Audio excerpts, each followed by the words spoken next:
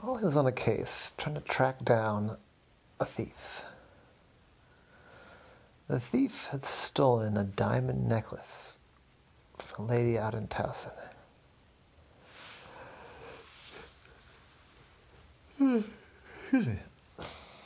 You see, the lady had been out of town, not far away. She had been up in a little bit north of York, Pennsylvania, skiing at Round Top. And while she was gone, she'd just been there for the day, actually. She left early in the morning, like 6 a.m., to try and get the early bird tickets, and she did get the early bird tickets. And she stayed for a long day. I mean, she stayed there until about 3:30. And then it's like a little more than an hour of a drive. So she got home at about 4:30. And yeah, when she got home, she went in. She was going to make herself a snack. And when she got into her kitchen, she noticed that the back door was wide open. Not just unlocked, but open. And she thought, oh no. So immediately she started looking around to see if anything was missing. Well, I mean, first she shut the door and locked it. She looked around in the kitchen and didn't see anything out of place. And she looked around in the next room, which is the living room, and didn't see anything out of place. And then she gasped. No, don't be that, don't be that. And she ran upstairs to her bedroom. And there, on her nightstand, where she kept it normally, she had like a little necklace holder thing. It kind of looks like a person's neck. And it was empty. The diamond necklace was gone.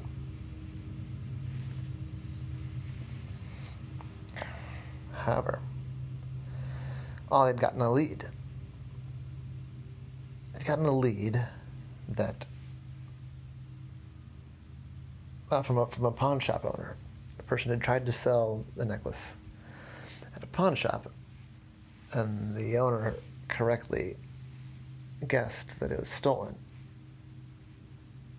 and chased the person out of there, and then called Ollie right away, because Ollie's often involved in this kind of a thing.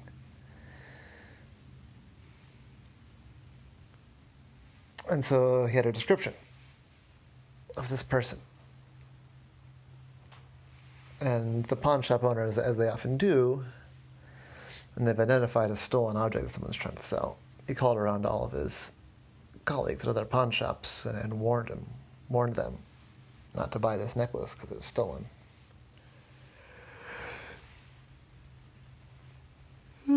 Excuse me. And so Ollie had gotten a series of calls then from pawn shop owners heading south toward the airport. That's the pattern Ollie recognized anyway. So we went to the airport, and he waited there, watching for somebody to mention the description. And then somebody did come by, and they had the necklace right around their neck. Which makes sense, I guess, kind of. If you're trying to sneak through airport security with a stolen necklace, to just wear it as if it was your necklace. It was a lady, also. She had bright red hair and blue shoes. Tennis shoes, but very, very brightly blue.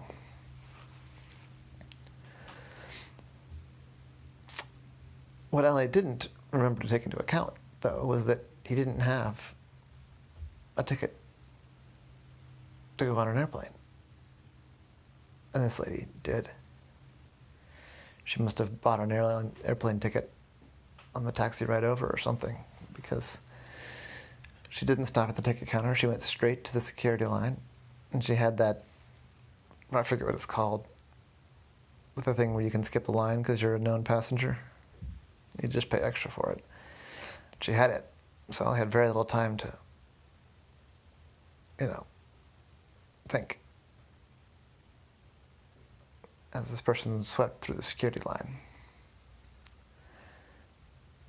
The only thing I could think of, which is what he did, was another person that came to the start of that line and then set their bag down to take a phone call. Ollie scampered over, quick as a whip, opened up a zipper, and slipped inside the person's bag. It wasn't a perfect plan, but it was all I had. He had to think quick. So the person finished their phone call, went through security. Also, you need to lie down. Lie down, close your eyes, please. So I went through security in this person's bag. It was a bit of a bumpy ride. Well, I was sure he was through security. He zipped his way out and popped out. Luckily, the person didn't notice. Well, they sort of noticed. They noticed that their bag suddenly got lighter, and jostled a bit, but Ollie got all the way out of the bag and was walking away before the person turned around and looked. So Ollie got away with that part. But now he had to find the person, the lady. Luckily, there aren't that many people, women with long locks of bright red hair and blue shoes. So moving quickly, Ollie climbed his way up onto one of the poles and looked around. He was just about to give up, move to another area when he spotted her. She was there, in line, at a coffee shop, getting a coffee. Ollie climbed down. He realized then that he probably should have been a little bit more discreet. Anybody could have kind of seen him if they'd been looking at the right way, but what's done is done. So he found his way over to the coffee shop that he'd seen, and he saw her. She had left the coffee shop line with her coffee, and now she was boarding a plane. Thought Ollie, this is all moving so quickly. She got on, and it was a plane to Vancouver. Nothing terribly unusual about that. Except Ollie had to get on that plane, and how? He considered trying the suitcase trick again, but at first he didn't see anybody that was gonna, do that, and he wasn't sure who was going to be, who was going on this flight. Because, sometimes there'd be 2 flights or even 3 that kind of share a waiting area. So I didn't want to sneak into somebody's luggage, only had to have them that could go to Chicago. But I still didn't have a ticket. So we couldn't just walk onto the flight. And there were lots of people everywhere. It's hard to do anything real sneaky. So I had to think. And think. And think. How am I going to get on this flight? How am I going to get on this flight?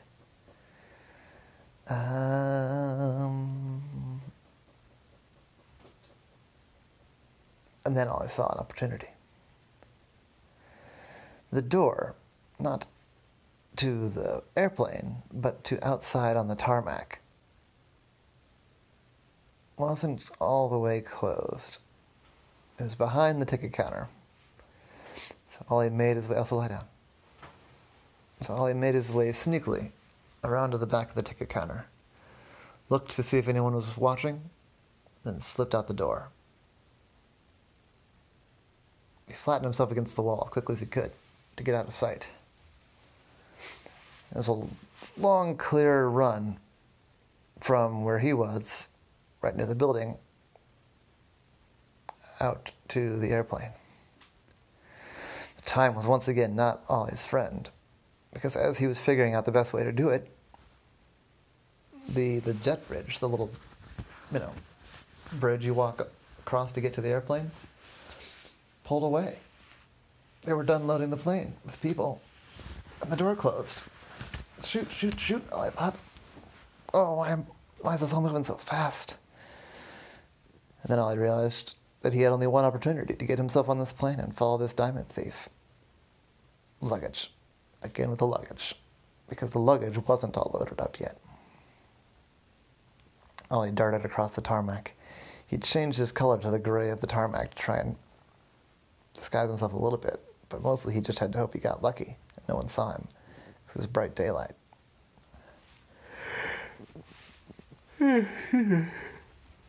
But He pulled it off. See, the folks loading the luggage were loading the luggage down at the bottom of this conveyor belt. And there was somebody, Ollie assumed, inside the airplane, stacking it up.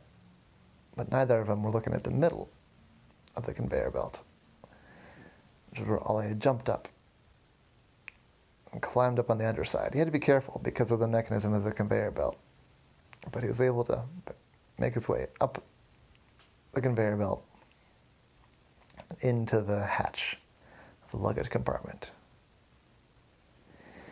He waited until the person on the inside was walking toward the far part of the luggage compartment to stack something up.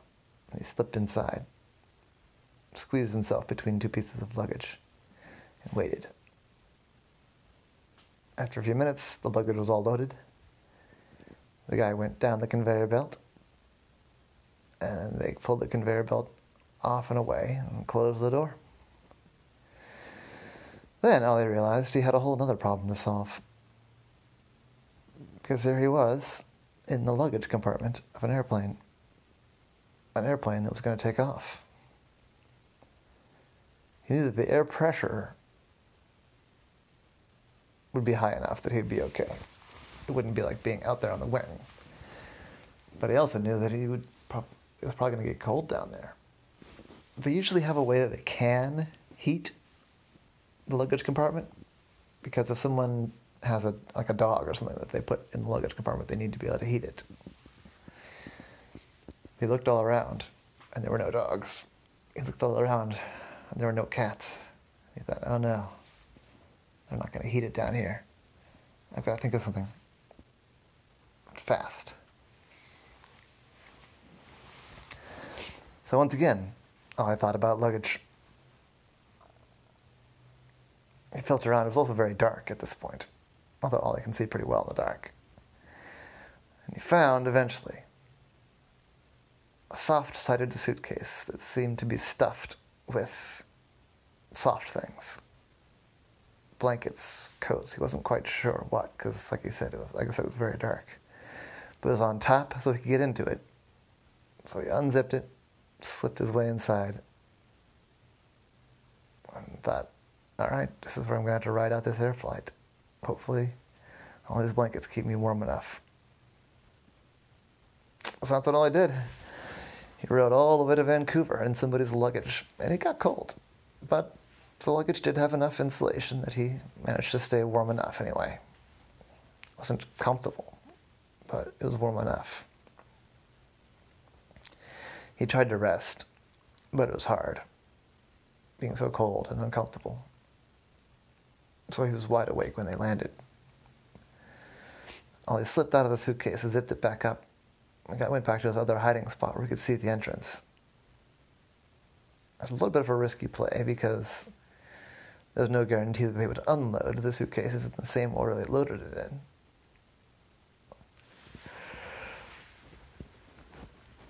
in. Excuse me.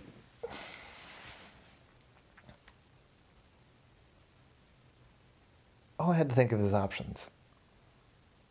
The red-haired lady, she hadn't checked any luggage, so she wouldn't wait around for the luggage to come out of the airplane and get on the carousel. He had to get out there quickly. So he decided that he was just going to surprise the luggage handlers. And he hoped that they wouldn't call the police. So when the door opened, Ollie just popped out. I said, oh man, that was not a comfortable flight for me. Well, thanks fellas, I gotta go. And he ran off toward the building. The confused luggage handlers looked at each other and then shrugged. But as Ollie looked back, he saw that one of them had picked up his radio and was talking into it. Ollie slipped into a side door and made his way back up to the normal passenger area. He looked around frantically to see if he could find the lady with the red hair. But she was nowhere to be found. He moved quickly toward the exit area, and just barely he caught sight of those bright blue shoes turning the corner left toward the taxis. Ollie scampered that way, caught sight of her again. He had very little time, once again, because she'd flagged down a taxi. The taxi was pulling up. So he ran as fast as he could. He figured the time for subterfuge was over. He had to stop this diamond thief before she got away. So he ran, and just barely in time, he jumped and leapt under her suitcase, right as she started to hand it over to the taxi driver to put in the trunk. And she said, whoa, what's going on here? Whoa, what the heck? Why is there an octopus on my luggage? And the taxi driver had jumped back when Ollie jumped on and said, And he closed the lid again. I don't know what's going on here. I'm leaving, the taxi driver said. And he pulled away. And he said, dang it. What's your deal? Why are you attacking my luggage and scaring away my taxi driver? Ollie got off of the luggage. I said, ma'am, my name's Ollie the Octopus. I'm a private investigator. And I've been hired to recover that diamond necklace of the person that truly owns it. She said, oh. You have you? I said, yes. So I handed it over, and I'll get it back to Miss Peabody. He said, well, Miss Peabody is not the rightful owner of this diamond. Well, I said, oh? She said, no. She's had it for a long time, that's true, but it belonged to my father. And she did not have permission to keep it. I said, what do you mean? And she and my father were an item. They were romantically linked, you see.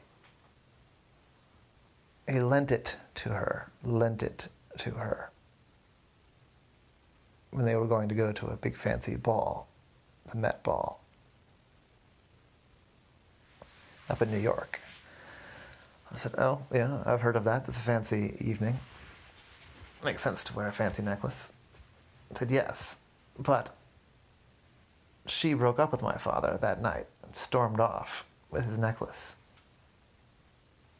And he's been trying to get it back since. But she doesn't answer his phone calls, and doesn't answer his emails, and doesn't answer his letters. So I took it into my own hands, and now I have it back, and I'm bringing it back to my father. Well, I said, huh? It's quite the story. I said, well, it's true. If you come with me, you can meet my father, and he'll tell you the same. I said, well, did he file a police report or anything like that? I said, that's a good question. I'm not sure.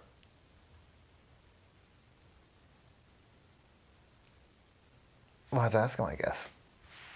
I said, I guess so. Well, sure, I'll come along with you.